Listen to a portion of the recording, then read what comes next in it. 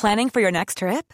Elevate your travel style with Quince. Quince has all the jet-setting essentials you'll want for your next getaway, like European linen, premium luggage options, buttery soft Italian leather bags, and so much more. And is all priced at 50 to 80% less than similar brands. Plus, Quince only works with factories that use safe and ethical manufacturing practices. Pack your bags with high-quality essentials you'll be wearing for vacations to come with Quince. Go to quince.com/pack for free shipping and 365-day returns.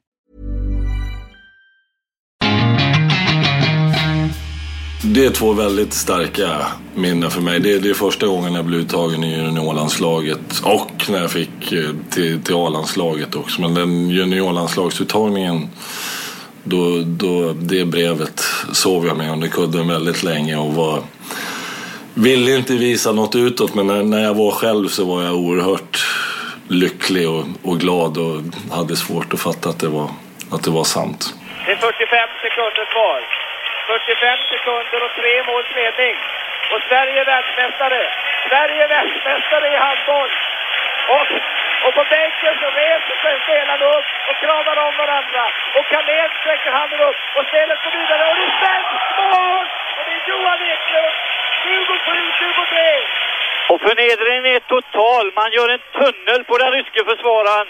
Och ja, det är helt makalöst att se scenen här nere. Oj, oj, oj. Thomas Svensson och Staffan Olsson kramar om varandra. Funktionärerna får gå in och säga till spelare och press att gå och sätta sig. Det är 5 sekunder kvar av denna VM-final. Sverige leder 27-23. Matchen är slut. Sverige är världsmästare i handboll. Det där var Radiosportens referat från VM-finalen i handboll 1990. Det var 25 år sedan och den där segern och VM-titeln var början på en storhetstid för svensk handboll. Landslaget blev Bengan Boys. Förbundskaptenen Bengt Johansson och många starka profiler följdes åt i många år efter den där VM-finalen. Veckans poddgäst var med på planen då. Staffan Olsson, en av Sveriges bästa spelare genom tiderna, numera själv förbundskapten. Han har tagit 2 VM-guld, 3 OS-silver, 4 EM-guld och 4 titlar i Bundesliga med Kiel bland annat. Vi pratar en hel del om skillnaderna mellan Tyskland och Sverige. Staffan har bott i Tyskland i 13 år. Han var en superstjärna men brottas ändå med känslan av att många i Sverige såg honom som en bohem mer än en seriös idrottsman. Att han blev placerad i ett fack. Det satte spår som är svåra att sudda ut. Vi får höra om vägen till toppen förstås, men vi börjar ändå i nuet. Landslaget har ju nyss kommit hem från VM i Qatar. Sverige åkte ut mot Polen i åttondelsfinalen. Förbundskaptenernas kontrakt går ut i sommar och alla undrar hur det blir nu. Och jag undrar om han är nöjd med VM egentligen, så vi börjar där. Det bär mig lite emot, märker jag, när jag ska säga det. Men ju mer jag har tänkt på det och fått lite avstånd till det så känner jag mig ganska nöjd med den prestationen som vi gjorde. Även om både Frankrike och Polen-matchen hänger självklart kvar lite sådär. Men att ser man det ju över hela turneringen så tycker jag att vi presterade en ganska bra handboll efter de förutsättningarna som vi åkte dit med. Och nu pratar många om att ert kontrakt går ut och sådär. Vad har du för tankar kring det? Ja, det är väl ganska rörigt i de tankarna. Så att jag har väl redan börjat den processen med att fundera och tänka efter och känna efter. Och sen så är det alltid 2 parter och jag kan ju tyvärr, höll jag på att säga, inte bara bestämma själv, utan det kan ju faktiskt bli så att förbundet också säger att de inte vill förlänga, och då kan ju jag fundera hur mycket jag vill, så att säga. Så att det är väl, handbollsförbundet har sagt att vi ska sätta oss ner i februari-mars här och ta något snack, så då vet jag också mer vad det bär hän, så att säga. Men att jag jobbar väl ganska intensivt i mina tankar med att känna efter och fundera på vad jag vill. Vad är det mest som ska landa i det pusslet då? Ja, det är nog helheten sådär, och jag försöker väl gå igenom också vad jag och Ola har gjort under den här perioden och hur framtiden ser ut sådär. Och sen så ska det ju vara att jag vill ju verkligen, och det tycker jag att man ska göra, brinna för om man fortsätter. Så att, och det är väl det jag måste också känna efter. Man blir rätt urlakad så här, direkt efter ett mästerskap så tar det ganska mycket kraft sådär. Så att då jag verkligen också inte försökt tänka på det här innan mästerskapet, utan försökt hålla fokus på det, och sen så har jag vetat att jag har en period här som jag kan fundera, och då, så att det är väl det som snurrar mycket i huvudet just nu.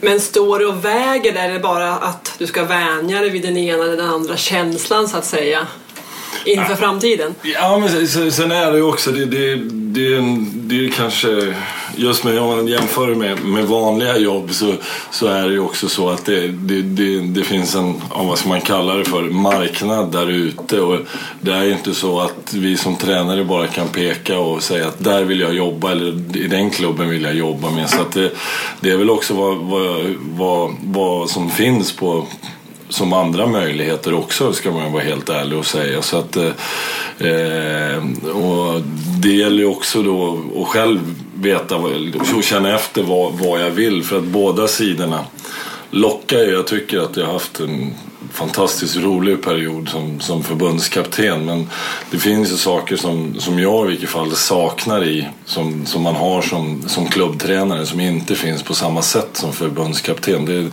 Jag tycker att det skiljer sig ganska mycket i en hel del saker på de här två jobben så att säga, och det är väl det också, och just hur mycket saknar jag de här delarna som man kanske inte har så mycket av som förbundskapten, som man har en större del av som klubbtränare, med påverkan i spelares utveckling och sådär, som jag både tycker att jag är ganska bra på, och jag tycker att det är väldigt spännande också. Ja, vi får inget svar här och nu.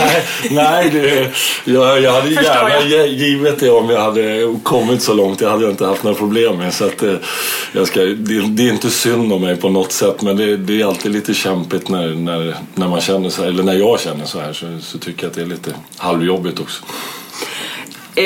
Men vi gör så då att vi backar tillbaka bandet 50 år ungefär på den unga. Det låter så mycket. Jag vet, man törs inte nästan göra det nu, men så är det ju. Den unge Staffan Olsson, vad tyckte du om att göra då? Ja, jag föddes ju jag är född i Uppsala, och sen så efter ett halvår så flyttade min familj då till Östersund, och där bodde vi tills jag var 5 år gammal. Det var pappa som fick jobb uppe i Östersund, och sen fick han jobb nere i Sollentuna, så då flyttade vi till Märsta. Så att jag kommer väl inte ihåg så himla mycket från Östersundsperioden, mer än filmer och sånt där man har sett. Men att så att när vi flyttade till Märsta så började jag ganska snabbt med idrott av all dess slag egentligen, och var väl en rätt livlig pojk om man tittar till lågstadiet sådär. Och sen så började det väl man började ju generellt lite senare på den tiden än vad man gör nu för tiden. Så att men i idrott rent generellt har det alltid varit något som jag alltid har tyckt varit kul i alla dess former egentligen, och framförallt kanske då med boll eller något i lagidrotter. Sen har jag provat på en himla massa sporter, och jag har väl försökt analysera varför, om det var att jag inte kunde sitta still eller inte hade någon ro sådär. Men att jag har provat på väldigt, väldigt mycket idrott, och där tror jag att min känsla av att Sigtuna kommun eller Märsta också var en väldigt bra kommun, för det fanns möjligheter till att prova på egentligen allt man ville och kände för. Var det en slump att det blev just handboll sen? Ja, det skulle jag nog vilja påstå. För första kontakten jag fick med handboll var just att Skåne IF då gjorde en arrangerad klassturnering i kommunen. Så de åkte runt till alla, jag tror att vi gick i 4:an då, så åkte de runt och så fick de en kvart på någon lektion och frågade om det fanns ett intresse för att bilda ett klasslag och spela en klassturnering i Märsta då.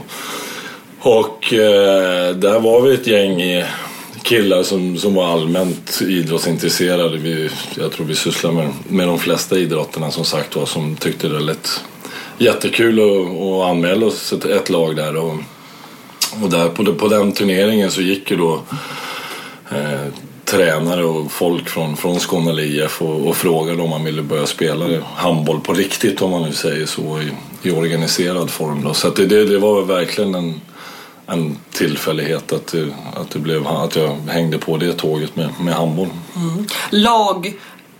Lagidrott kontra individuell idrott, och nu har du ganska en lång karriär och både som spelare och tränare när det gäller lagidrott, men hur ser du på skillnaden där, att det blev? Ja, jag provade ju på en del sporter individuellt också med tennis. Jag hoppade höjd. Jag tror att jag var på någon brottningsträning med något, så har jag något svagt minne av också, prova på. Simmade ett tag gjorde jag också. Så att, men att jag vet inte, och det där är väl lite hur man rent generellt är som person och sin personlighet. Och lagidrotterna har jag alltid gillat mer än att syssla med någonting helt själv. Så. Hur snabbt upptäckte du att du var väldigt duktig? Ja, men någon slags bollkänsla upptäckte jag väl rätt så tidigt att jag hade ganska lätt för just bollidrotter. Sen är det någon del av mina kompisar som säger att det var så jäkla bra var du inte i typ fotboll och sådär. Men att jag hade lätt för pingis, tennis och alla bollidrotter och tyckte det var jäkligt roligt rent generellt. Så att, sen det är inget man springer och funderar på i den åldern sådär att fanken, det här har jag en talang för. Eller jag gjorde inte det i vilket fall, men att jag upptäckte att jag tyckte det var väldigt roligt att ha med en boll att göra i vilket fall. Hade du några tankar på att men det här kan jag nog bli bra på, eller körde du bara på? Ja, jag körde nog på väldigt länge. Sen så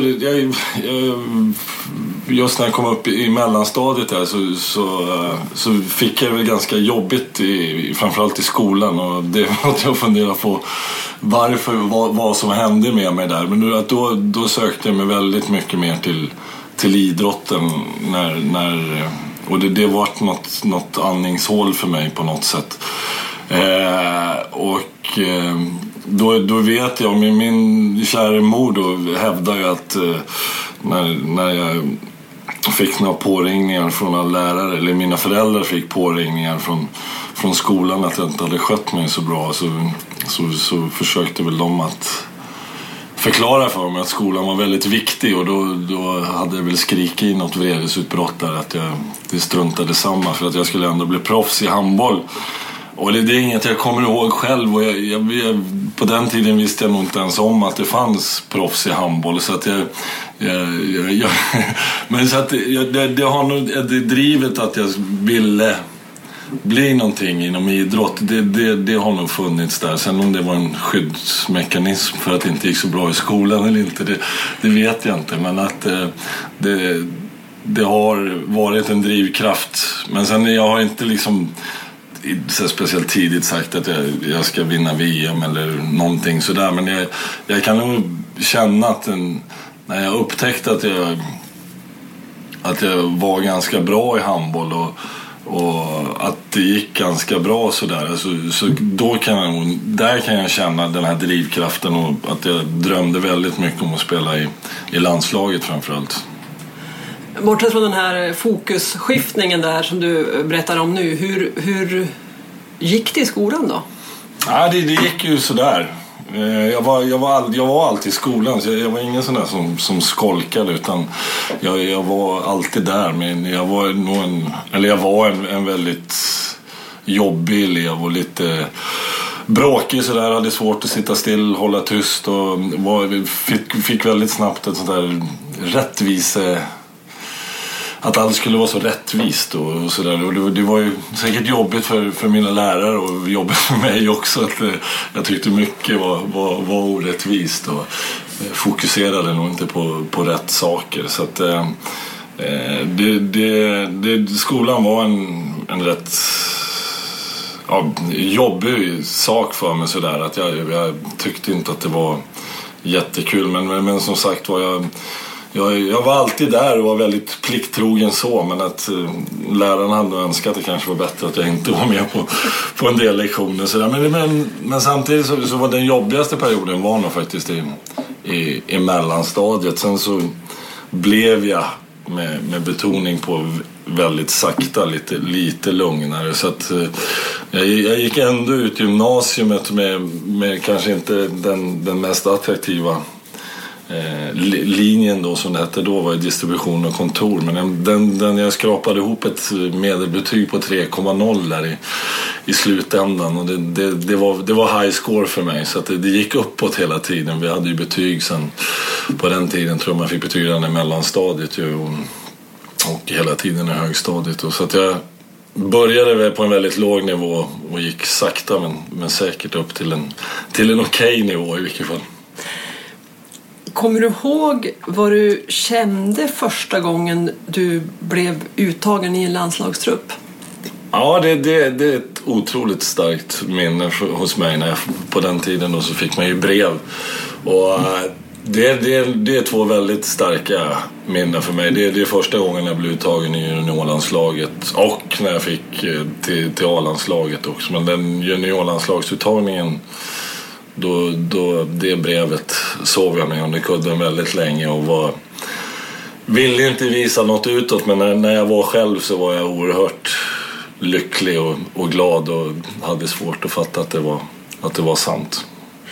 Stämmer det att du i det brevet också blev tillsagd, eller hur man ska uttrycka sig, att det kanske vore bra om du klippte håret?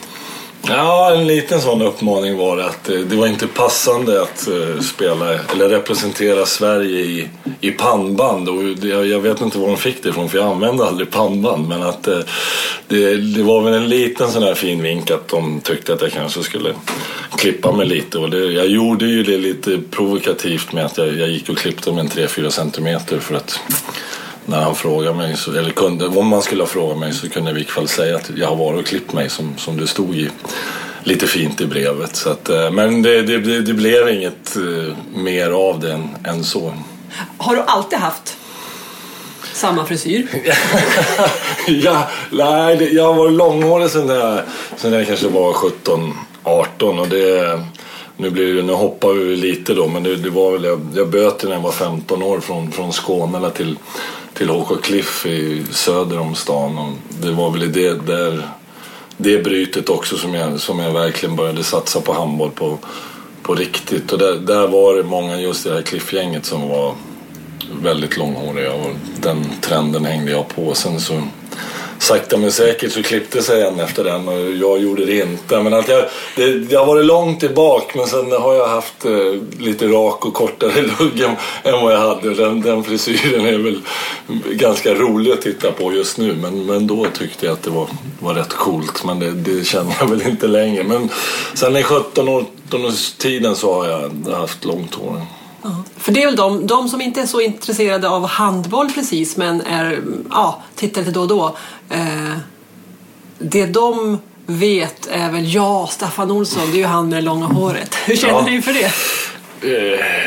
Ja, nej, men det så är det ju, och det är väl också något jag har vant mig vid, och det är ju populärt att prata varumärken och sånt där nu för tiden, och det är väl många som har trott och kommit fram och sagt att det har varit ett medvetet val av mig, och det har det verkligen, utan jag har trivts i långt hår, och sen så är det klart att nu skulle jag nog få svårt att klippa mig kort, tror jag, men det kanske faller av automatiskt, så jag inte har något val förr eller senare, men att det har bara blivit att jag har trivts i långt hår, och sen har det inte varit så mycket mer eftertanke än så.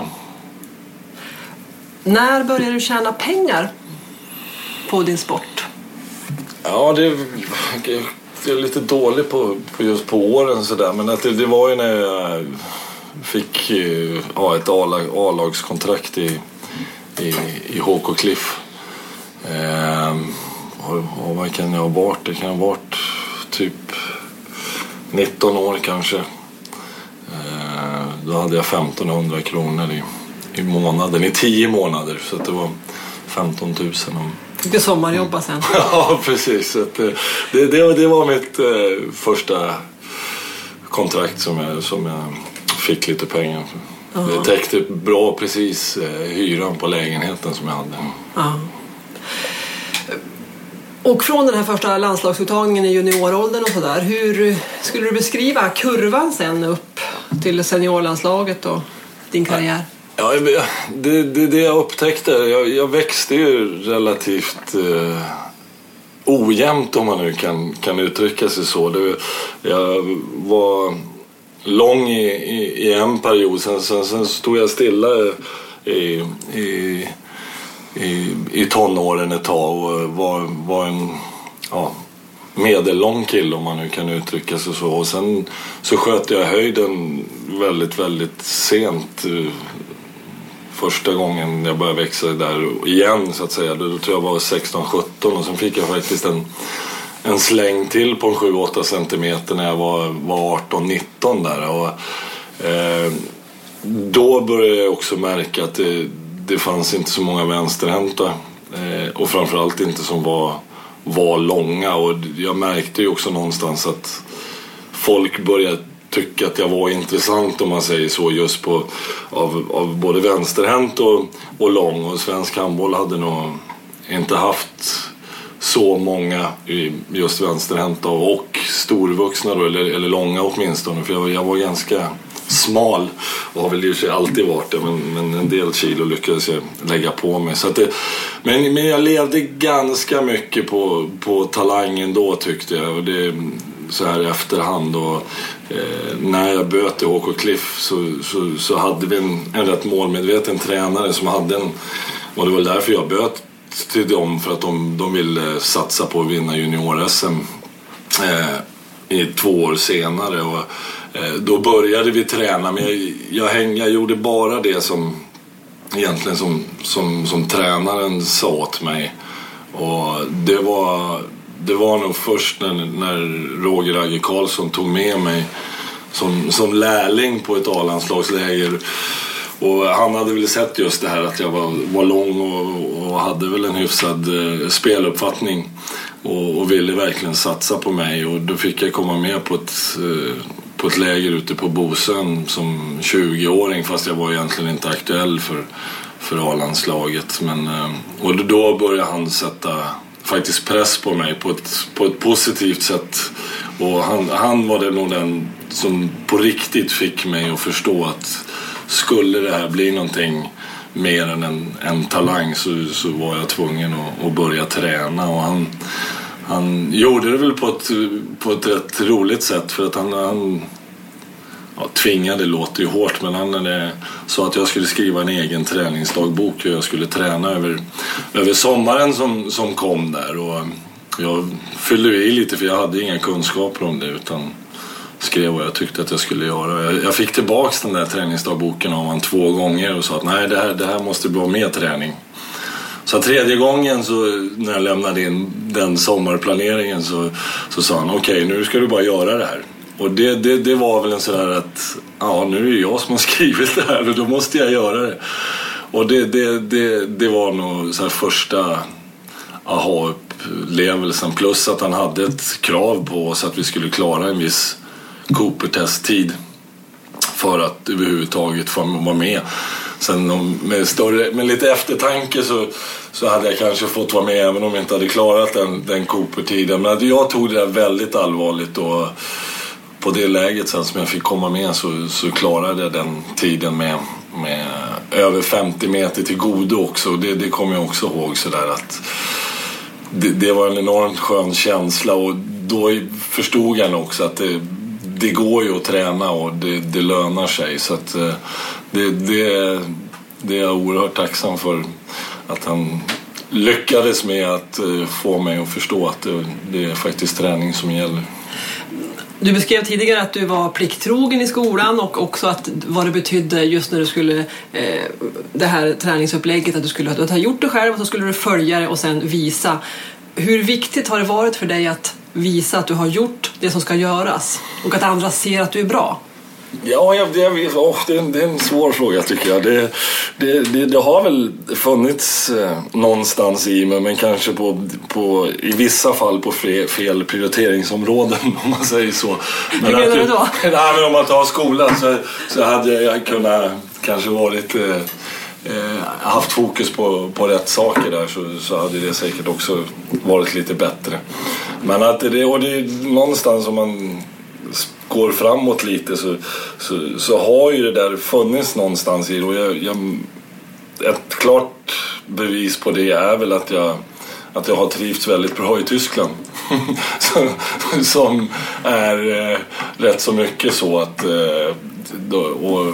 det är lätt att generalisera, men det är klart att de är väldigt organisatoriska och det ska följa en viss mall, och det är väl det som folk också, och jag kanske haft jobbigt med och trott att jag inte är en sån person, och framförallt då att jag hamnade ju ganska snabbt i det här facket som en bohem och lite bolllirare, och det tyckte jag också var jobbigt själv, för jag ville nog inte, och varför vet jag inte, var den personen utåt sett liksom, att jag ville bevisa att jag var något mer än bara den här långhåriga bollbohemen, och så att det är ju någonstans som det där det finns hela tiden där bak, och det har jag märkt nu också när jag blev tränare, så fick jag en upptäckt att jag hade ett otroligt stort kontrollbehov, vilket både tror jag många i min närhet, men även jag blev lite förvånad över att det var så stort. Har du känt eller har det känts orättvist att folk har sett dig som bohem och lirare? Jag försöker ju komma väck från det här orättvis nu när jag blir lite äldre, men att det har varit en drivkraft för mig med just de här sakerna, att bevisa att jag faktiskt inte bara är en bollbohem, och det vet jag faktiskt uppriktigt inte varför jag tyckte att det var lite jobbigt, men att jag ville väl också någonstans bevisa att jag var, för bollbohem kanske inte, eller jag tolkar det så att man kanske inte upplevde så seriöst då. Jag ville nog försöka framstå som seriös också. Du har ju, som sagt, apropå Tyskland, varit proffs i Tyskland i 13 år. På vilket sätt har det präglat dig? Ja, det är ganska mycket just med de här sakerna. Så jag böt ju på den tiden, så var det ju innan Bosmandomen som kom 1996, så var det ju i de flesta bollidrotter bestämt också med att det var begränsat med utlänningar som fick spela i lag då, generellt i Europa, och i Tyskland så på den tiden så fick varje lag bara ha en utlänning. Så att det var, jag tror att jag var den 3:e eller 4:e spelaren som stack ut i Tyskland, och då så kom jag till en division 2-klubb som skulle göra en satsning på att gå upp i första ligan, och det var oerhört viktigt för mig och lärorikt och kanske bra också, för att jag har nog alltid varit ganska sen i min utveckling, och jag tror att det var bra att jag fick känna på den miljön och lära mig mycket i andra Bundesligan, men det där var det nog de här första grejerna som också är väldigt tyska, om man nu ska generalisera, så det är just det här med att först är det arbete och sen är det nöje.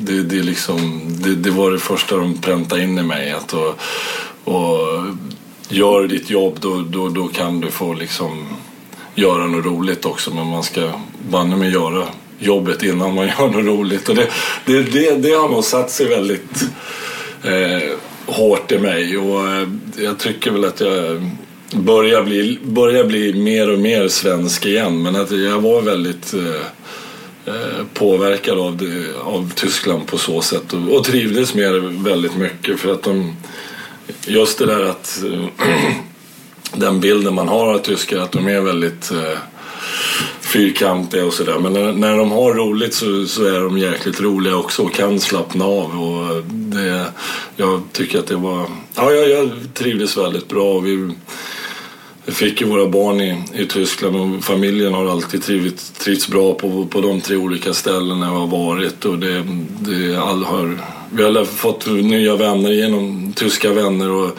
de har tagit väl hand om oss överallt vi har varit, så att jag ser tillbaks på de 13 åren som en otroligt härlig period i vårat liv, i familjens liv. Och barnen som sagt är födda där och gått i skola där och så. Och det måste ju också ha vissa kontraster där gentemot Tyskland och Sverige på alla möjliga sätt. Ja, när vi kom till Kiel var det när barnen började i skolan. Och det var min fru som hittade den här byn lite utanför Kiel, för att vi flyttade dit 96, och då var det ett OS-år, så att jag hann faktiskt inte åka dit och titta på boendet, så att det var min fru som skötte allt det. Hon hittade den här lilla härliga byn precis utanför Kiel då, som heter Melsdorf, och där fanns det en gammal hedlig byskola med en 1, och en 2, en 3 och en 4, och det var lite Bullerby-skola sådär, men det som nog var väldigt ovant för oss svenskar var att lärarkåren var nog den yngsta, 57, och de levde kvar i ett ganska gammalt skolsystem med att de fick börja skriva skrivstil med riktig bläckpenna, och man stod upp när man svarade, och man skulle kunna en dikt utantill varje fredag och sådär. Och det jag vill hävda, och det är absolut min egna tes, att för mina barn var det väldigt, väldigt bra. De har klarat sig enormt bra i skolan och fick lära sig faktiskt att studera på ett sätt. Sen så är det väl alltid den här kanske att man önskar att den här mixen av svensk och tysk skola kanske är det optimala. Men för jag kommer framförallt ihåg min son när han flyttade hem, och han började i 4:e klass då, tror jag, 4:e eller 5:e klass, så kom han hem och så sa han att pappa, när man inte orkar lyssna på läraren så finns det en soffa att gå och sätta sig i och chilla lite. Och det var ju inte riktigt det han var van med den tyska disciplinen, så att det blev ju väldiga kontraster för mina barn, och framförallt när de då kom hem till det svenska skolsystemet. Hur nära var det att ni stannade kvar i Tyskland? Det var nog ganska nära, för att jag fick Kiel ville att jag skulle stanna kvar 1 eller 2 år till, och då kände vi att när jag hade förlängt kontraktet sista gången så sa vi att nu snart måste vi bestämma oss framförallt för våran dotter Hanna då, som när vi flyttade hem var 13 år, och det var en stor anledning till att vi bestämde oss för att flytta hem, för att vi kände att väntar vi 1 eller 2 år till så kan vi inte flytta hem med våra barn, utan för det vore inte riktigt schysst, för att de var ganska tyska då i mycket. Så att det var en stor anledning till att vi tog det beslutet att flytta hem då, för annars så sa vi, ska vi förlänga nu så då får vi nog bestämma oss för att bli kvar här tills ifall våra barn har blivit stora.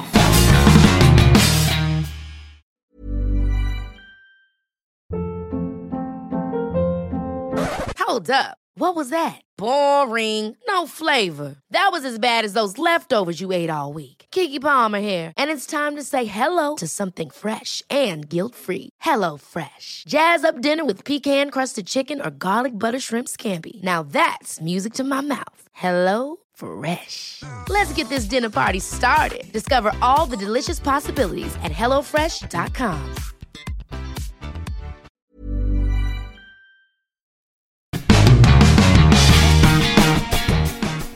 Staffan har ett medfött hjärtfel som han har opererats för 2 gånger. Med en idrottsmans envishet var han mer rädd att tvingas sluta med handbollen än någonting annat när det där felet upptäcktes. Han vill inte gärna prata om sin egen framgångsrika karriär och han har svårt att beskriva sin hjältestatus, inte minst från åren i Tyskland. Och när han funderar på sin framtid som förbundskapten så tvekar han en del på grund av sitt förhållande till media bland annat. Han har svårt att känna sig bekväm i det nya medielandskapet. Bengan Johansson ledde Staffan och landslaget till många segrar, men minst lika stort inflytande hade Staffans tränare i Kiel, Noka Sedarusic, som körde en mycket tuffare ledarstil. Det i sin tur ledde till en del krockar när Staffan själv blev tränare här hemma. Men han är också ett bevis på att det går att nå framgångar på fler än ett sätt. Ja, det tycker jag väl är väldigt spännande och det har väl haft några föreläsningar om det också. Just om man tänker tillbaks till Kiel-tiden då, där jag var mina sista 7 år, där jag hade en väldigt auktoritär ledare som är född i Kroatien då, Noka Sedarusic, och Bengt Johansson i landslaget som var inte lika auktoritär utan mer en, ja, vad ska man säga, tappar ordet för vad man kallar det, men han överlämnade och var väldigt, ja, överlämnade stort ansvar till många spelare, och det gjorde ju verkligen inte Noka. Och det just med att vi, alltså det är väl det här lite, just det här med skillnaden med landslag och klubblag också, så var nog de två väldigt passande för Noka, för klubblag, och Bengan kanske var lite mera passade hans ledarstil in i ett landslag.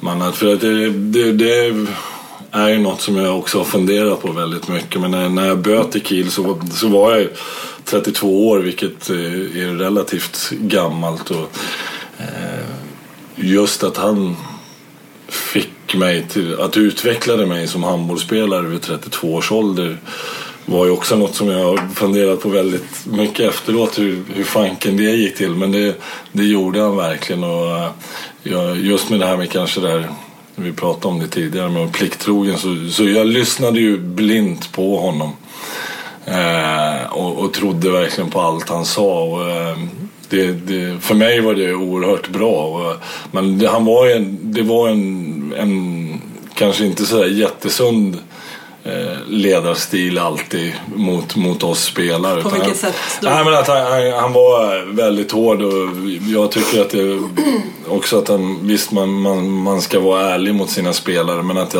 han kunde ha tendenser att när han var ärlig så kunde han vara ganska elak också, och väldigt personlig. Och det kanske jag tycker att man ska vara ärlig, men man behöver inte alltid vara elak, och det kunde han vara ibland, och vissa av spelarna funkade ju inte ihop med honom, men att jag gick igång på hans ledarstil och triggades av det, och det var många gånger som han verkligen kunde lura mig på så sätt och säga en massa saker innan matcher och sådär som kanske inte var så snälla, och inte något personligt mot mig sådär, men att och just efteråt matchen, så det första jag tänkte var inte att fan vad skönt att vi vann, utan haha, där fick du ser det, jag klarar visst det där. Så att och då stod han bara och låg där, och han visste precis vilka trådar han skulle dra i för att få igång mig, och men att just att jag har lärt mig oerhört mycket av framförallt de båda. Ja. När du flyttade hem sen och först spelade i Hammarby och sen blev tränare, hur mycket av den här auktoritära ledarstilen tog du med dig då? När jag började i Hammarby så var jag då levde jag kvar i den Nocka-bubblan som jag kallar det, och var väldigt övertygad om att så skulle jag vara. Och det är väl nästan så jag skäms lite över, men jag trivdes i det, och sen att vi också fick framgång med Hammarby gjorde ju någonstans att jag kände att ja, det här är en bra väg. Och sen nu det är ju 10 år sedan jag började som tränare, så tycker jag att jag har utvecklats i framförallt de här ledarskapsfrågorna, och säkerligen blivit påverkad av det svenska systemet, om man kallar så, men att jag är ändå övertygad om att den ledarstilen kan likväl vara framgångsrik som den svenska, och jag tycker att det är väl det som jag är mest fascinerad över nu när jag är ledare, att det finns massor med ledare som åker runt och föreläser om att det finns en ledarstil som leder till framgång, och det tycker inte jag är sant, utan det finns en jäkla massa olika ledarstilar som leder till framgång, och det är svårt att svara exakt på vad det är med de personerna som är framgångsrika, men och det är ju det som är det härliga och den stora utmaningen, och verkligen hitta sin egen ledarstil, och sen så vill man ju självklart vara framgångsrik också. Men det gäller ju då som sagt att gruppen som man ska leda är med på den stilen. Det måste ha varit en chock för ganska många Hammarby-spelare när du kom in och körde hårt. Ja, det kanske det var, men jag är oerhört tacksam, och jag hade en enorm tur med att det var många av de här spelarna som med Tobias Karlsson, Lukas Karlsson, de två framförallt. Det fanns några till som verkligen drev den här gruppen, och de vart väl lite som jag var mot Nocka. De trodde på mig ganska hårt,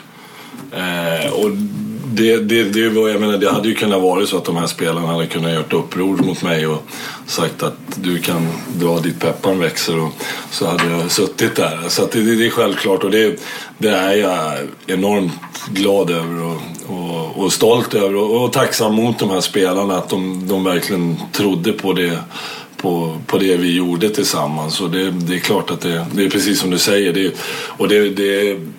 det är ju både med Bengan och med Nocka så är det ju spelare som det inte har funkat med. Och det tror jag man som ledare rent generellt också, med vissa spelare så funkar det inte, och det behöver inte vara vare sig ledarens eller spelarens fel, utan det är bara så. Det är ju så i resten av samhället också. Vi människor funkar ju inte med alla, och det behöver inte vara någons fel, utan det är bara så. Och då ska man ju gå skilda vägar, och då kanske man kommer till antingen som ledare eller som spelare att man träffar rätt, så att säga. Och det betyder ju oerhört mycket för varje individ. Du har ett medfött hjärtfel som du har opererats för 2 gånger. En gång i tidig ålder och en gång för 8 år sedan, eller vad blir det? Ja, det är 7 eller 8 år sedan. Ja. Jag är lite osäker faktiskt. Jag pratade om det med min fru, för jag fick en kallelse här till återkontroll, så då pratade jag om. Men jag tror att det är 7 år sedan jag gjorde operationen. Men det var med, när upptäcktes det då? Och vad är det för typ av fel? Ja, det är väl relativt dålig på att förklara det, men det är ett medfött klafffel där en klaff, nu visar jag, vilket är väldigt dumt i en podd kanske, men där det är som en trekant kan man säga, där klaffen slår, men det här för mig var en ihopväxt, så det var bara en flik som pumpade, så att säga, och man upptäckte inte det förrän jag var 5 år och konstaterade att det var ett medfött hjärtfel, och sen dess så gick jag ju på årlig kontroll från 5-årsåldern, och sen så kom det ju som en jättestor surprise för i vilket fall mig, att när jag var 15 år, och det var den här första perioden jag talade om när jag växte väldigt mycket, så var jag inne på en sån här vanlig årlig kontroll, och då de konstaterade att det behövdes göra en så kallad sprängning då, och det kommer jag väl ihåg väldigt starkt när jag var inne med mina föräldrar hos den här hjärtläkaren, och han sa att du behöver inte göra den här operationen om du slutar med all idrott och börjar samla på frimärken istället. Så att, och det fanns väl inte riktigt i min värld. Och den här sprängningen som man gjorde då var ju en relativt lätt ingrepp för de som sysslar med det här.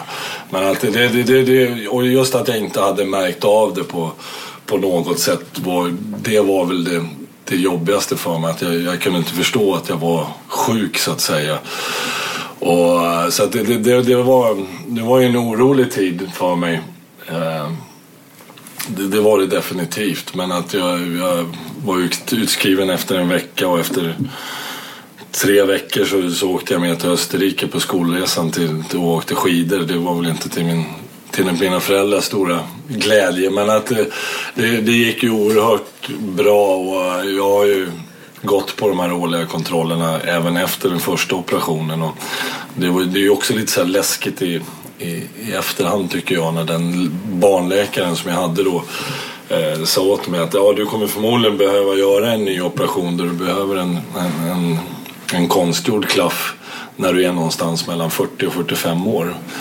Och när man är 15 så är det 40-45, man tror inte ens att man ska komma till den åldern, höll jag på att säga. Det är så himla långt borta, så att, men att det stämde nästan på året, som sagt var, att jag behövde göra det här. Och där var det lika igen med att jag gick på de här kontrollerna, och sen så fick jag ett brev att jag skulle höra av mig igen, och att den här operationen behövdes göras. Så jag har ju aldrig märkt av mitt hjärtfel på Nej, men jag tänkte just sätt. Men om inte det funkar riktigt, det känns som att du skulle blivit väldigt andfådd, eller vad var det, du har inte märkt det fysiskt alltså? Nej, det har jag aldrig gjort, och det var nog ännu värre, tror jag faktiskt, den här gången. För att nu när man har barn och såna här saker, så vart det väldigt jobbigt för mig när jag skulle göra den här operationen. Och man är väl lite klokare och kanske mera fundersam när man är 43 än när man är 15 också. Så att, men att jag pratade ju med läkaren och kom till en insikt att det fanns inget annat, även om jag försökte få dem att behövs det verkligen, och är det så farligt. Eftersom du inte kände något. Ja, alltså. Men då sa han att det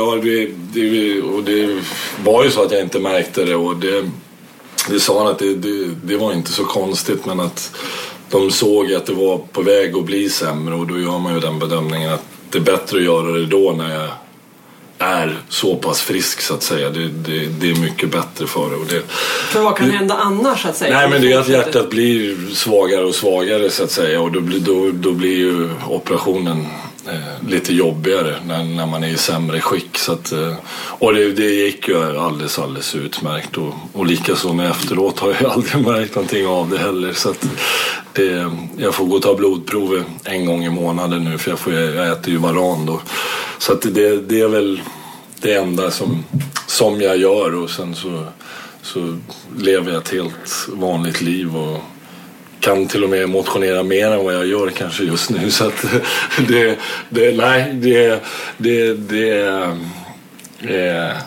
något som jag självklart har levt med hela mitt liv, men väldigt sällan påverkat mig sådär. Det är klart att när jag åkt på de här årliga kontrollerna och man får kallelsen så har jag alltid väckts upp lite, och jag är framförallt då i vuxen ålder, och även när jag bodde utomlands så hade man ju lite den här bara, fan att de vill inte komma och säga att jag måste sluta med handboll nu. Och det är ju egentligen en liten tanke som jag blir lite rädd för mig själv, hur jag kunde tänka så, istället för att det är klart att det är viktigt att hjärtat är friskt och sådär, men att det var min känsla, och det hade nog just den oron när jag gjorde de här undersökningarna, att läkaren skulle säga åt mig att jag skulle få sluta med handboll, den fanns ju där. Men jag blev ju lika glad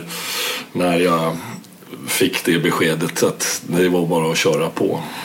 Började du med yoga före eller efter den senaste operationen? Nej, det började med innan. I Kiel var det som Och det började nog med att jag hade rätt så mycket problem med min rygg under en längre period och fick ingen riktig bukt på det sådär. Och då tog jag har alltid varit lite nyfiken och lite naiv också med att prova olika saker och tycker det var spännande. Så att jag gick faktiskt till en sån på folkhögskolan i Kiel där på förmiddagarna. Så att det var jag, pensionärer och hemmafruar som gick på lite sån här, man kan nästan kalla det husmödrar-yoga.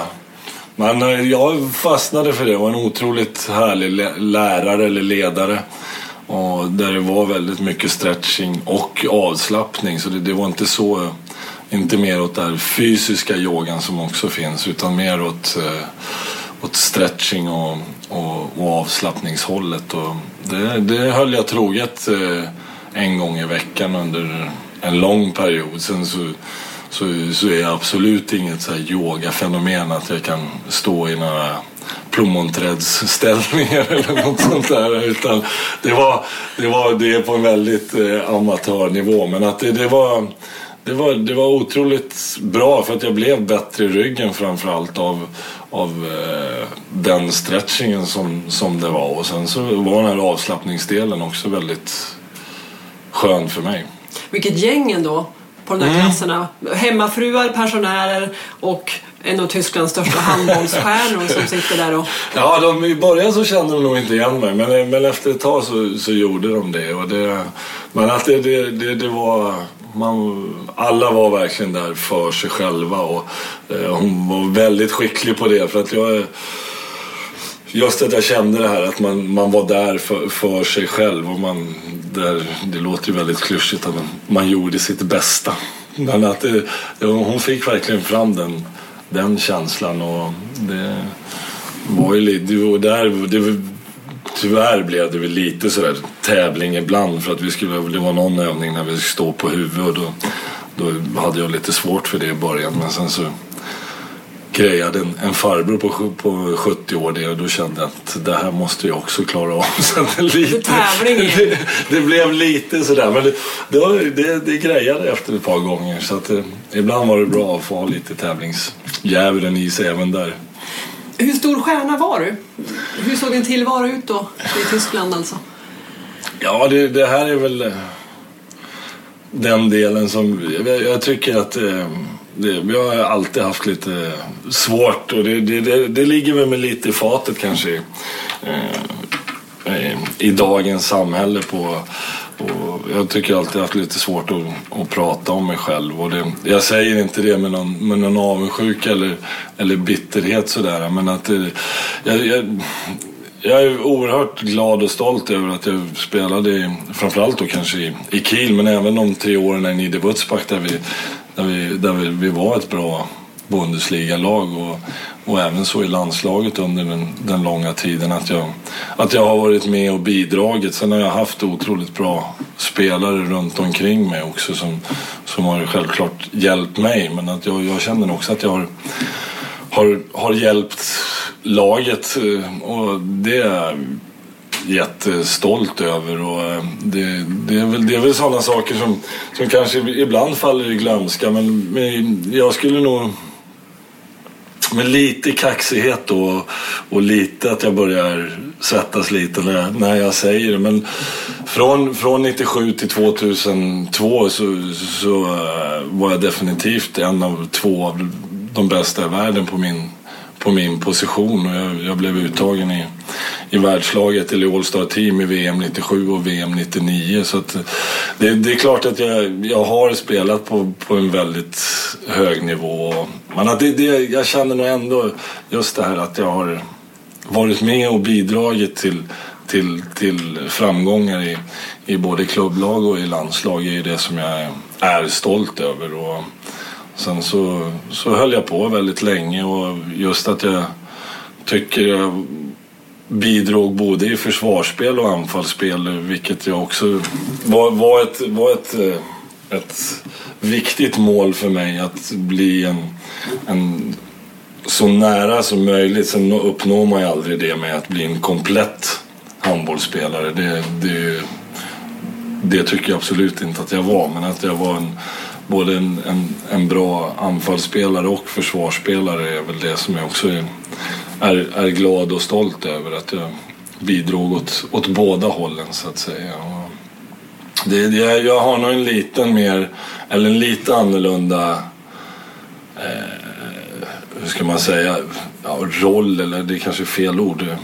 Men hur de ser på mig i Tyskland som handbollsspelare kontra i Sverige, så skiljer sig nog det lite. Men du var en större hjälte i Tyskland, eller? Nej, jag är hjälte, vill jag. Ni ser inte det här nu, men du bara vrider dig som en mask här. Nej, det vill jag inte använda. Men mer kanske att jag var inte... Just att vi pratade om det här, att det är väldigt lätt att man blir inplacerad i fack. Och det facket som jag hamnade i från början, och det är ju mycket möjligt att stora delar av det var rätt i början av min handbollskarriär. Men i Tyskland såg man mig inte lika kanske som den här bollbohemen, utan mer som en komplett handbollsspelare. Som den stjärna du var. Ja. Jag tänker mig, även fast inte du själv ser det som varumärke, alltså med ditt hår och så, det måste ju ändå ha varit mycket hås. Det är klart att det var det, och visst, jag menar, jag var med i omröstningar, och återigen så är jag inte speciellt, eller jag är inte bitter eller så, men jag var med i omröstningar om världens bästa handbollsspelare, och jag var en av 3 i några omröstningar i Bundesligas bästa spelare och sådär, så det självklart så var jag på en hög nivå, men jag vill ändå framhäva att jag spelade också med otroligt bra spelare som gjorde mig självklart bra också, och förhoppningsvis så finns det andra spelare som känner att jag var med och gjorde dem till lite bättre handbollsspelare också, men att och sen att jag var med under en sån lång period, för att det är ju också något jag är stolt över, att det höll i sig ganska länge. Vad har du för relation till media? Ja, det där är... Ja, det går faktiskt upp och ner. Och just det här med... Nu känner jag det här att jag tycker själv, och det är ingen självömkan eller någonting. Och jag vill verkligen förtydliga att jag inte är bitter eller någonting sådär, men att jag känner ofta att jag just det här att jag är ganska dålig på och jag vet inte om jag ska få använda det uttrycket, sälja sig själv, och jag menar inte något negativt i det. Jag kan nog bli lite mer så tycka att andra personer är duktiga på det. Och jag tycker inte att jag är det. Och jag går väl gärna tillbaka till den här Winnerbäck-låten med att jag kom på idag vad jag skulle ha sagt igår.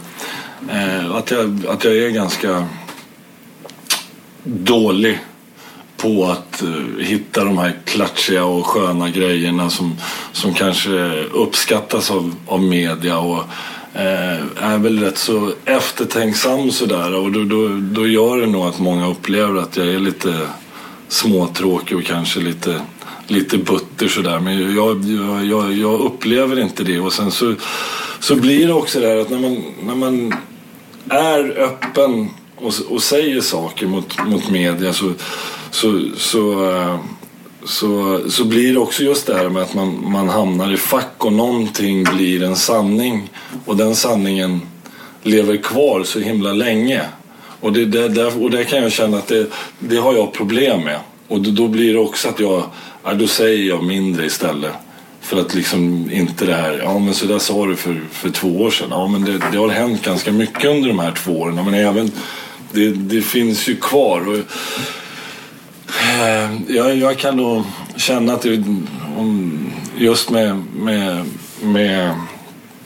i våran krets då med Bengan Boys som man nu kallar och så är det ju vissa som är jäkligt skickliga på det och vi är några andra som inte är lika bra på det och det har ju också med en personlighet att göra och visst jag kan önska att jag skulle kunna kanske vara lite mera avslappnad ibland men samtidigt så ligger det någonstans i min personlighet och kanske lite det här och det är kanske jag kanske ska gå till någon terapeut med det men att det finns kanske kvar någonting av det här att jag vill bli uppfattad som seriös och det är väl och det har ju hänt otroligt mycket i den här medievärlden att just att det som jag kan uppleva prioriteras väldigt högt det är att man är som det är så modernt att man är en skön lirare och det är nästan viktigare än att man gör något bra som på de idrottsliga grejerna och det är en sån sak som också finns med i mina tankar om att fortsätta som förbundskapten att det är liksom vad är kriterierna och jag märker att jag är inte världens klackarna i taket kille och den som är superbra i media utan att jag ställer upp på de flesta intervjuer och gör saker men jag tycker inte att jag nu tittar jag inte på det själv men när jag går ifrån en intervju direkt efter en match och sådär så känner jag nog själv att ja, du var jävligt tråkig Staffan. Är det så att som du känner inför en intervju till exempel att bilden av dig krockar med hur du är? Att det där det inte liksom går ihop då? Ja, eller vad du brottas med liksom? Ja, jag kommer alltså jag går väl upp och ner i det här med hur jag ser på det. Men att just det här med att om jag vet inte om det är rätt ord och jag kanske kommer på något bättre imorgon men om vi stannar kvar vid att sälja sig själv som jag inte menar något återigen, jag vill verkligen betona inget negativt med det men att jag lyssnar ju på en hel del andra podcast och en del har jag hört med Mario Scocco som jag tycker är fantastiskt roligt att lyssna på. Han sa något jäkla bra som finns kvar också just det här med det här bekräftelsebehovet att alla människor har ju ett behov av ett bekräftelsebehov och det har ju självklart jag också. Men det finns personer som liksom får nu visar jag på ett glas här, liksom får det här bekräftelsebehovet fullt och då känns det bra. Men sen finns det de som där det faktiskt inte finns någon botten för och de vill bara ha mer och mer och den personen är inte jag och jag kan nog erkänna att jag har lite svårt för de personerna som är så och det är ju bara att ta det efter när vi tog det här OS-silvret så fick jag väldigt mycket förfrågningar och ställa upp på saker och vissa saker kan jag nog känna så här, fan det där kunde jag ställt upp på. Jag skulle varit med i någon sketch med Filip och Fredrik och såna här saker och då backar jag ur och jag lever väl någon tror att då är mitt glas fullt och då känner jag att jag vill stå tillbaka och då tycker jag inte att vad fan, nu har jag stått i centrum ett tag och det känns bra och det kanske jag har förlorat lite på i om man nu ska säga det här varumärket eller för mig själv men ja, jag vet inte och som du märker så har jag inget jättebra svar utan jag bara svamlar känner jag Men är det inte, alltså, när det gäller så här prestation, idrott i allra högsta grad, så är det ju väldigt lätt att det finns hål i den där koppen nu. Eftersom där handlar det om att prestera och att göra på ett sätt så att folk ser och även bedömer då. Ja, men jag kan nog märka det rent generellt som tränare och som spelare och även i andra sammanhang att liksom det och jag tror att det är någonstans, nu börjar jag väl hitta någonstans just det här med att man att det är lite lätt att tappa fotfästet och någonstans så är det väl något som förmodligen mina föräldrar också, lite det här larvet att man ska, och det känner jag att jag är väldigt noga med, att jag ska stå med båda fötterna på jorden och inte sväva iväg, och jag tror att det är ganska lätt att göra det, och jag kanske har varit extra återhållsam med det för att det tror jag att jag skulle få väldigt svårt att ta emot ifall några nära och kära till mig skulle säga att fan nu börjar du sväva iväg, eller nu börjar du tappa fotfästet här, och vem fan tror du att du är egentligen? Så att jag gillar också folk som gör istället för att snacka.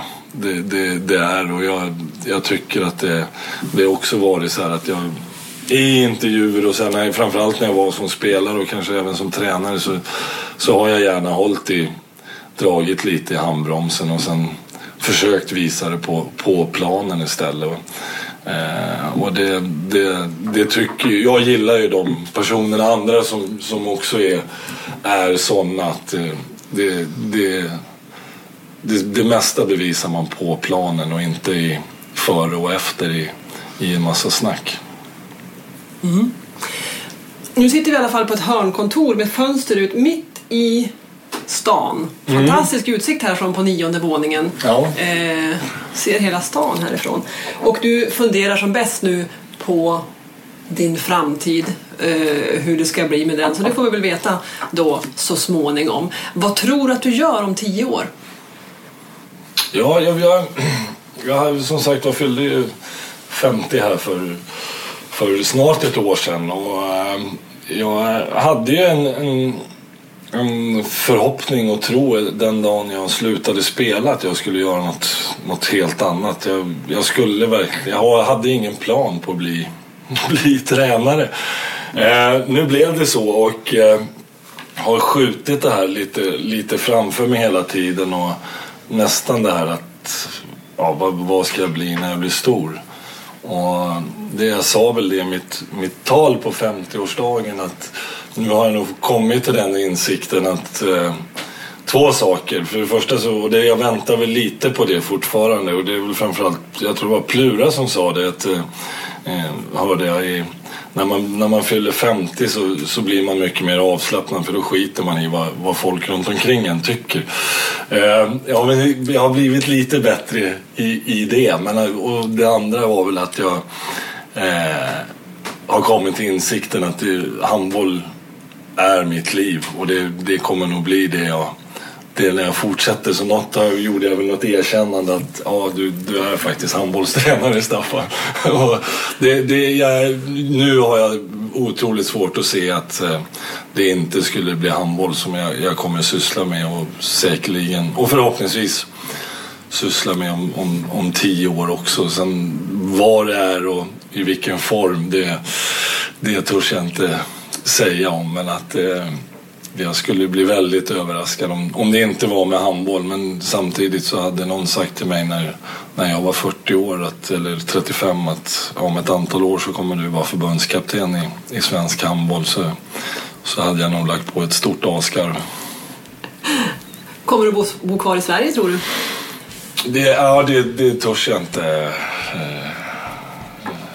spå om. Okej, Staffan Olsson, tack så mycket. Tack själv.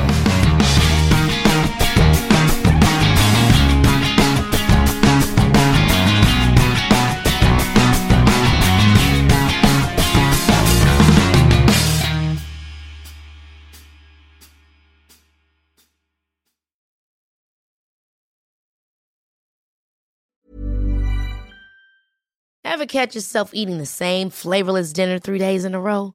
Dreaming of something better? Well, HelloFresh is your guilt-free dream come true, baby. It's me, Keke Palmer. Let's wake up those taste buds with hot, juicy pecan-crusted chicken or garlic butter shrimp scampi. HelloFresh. Stop dreaming of all the delicious possibilities and dig in at HelloFresh.com. Let's get this dinner party started.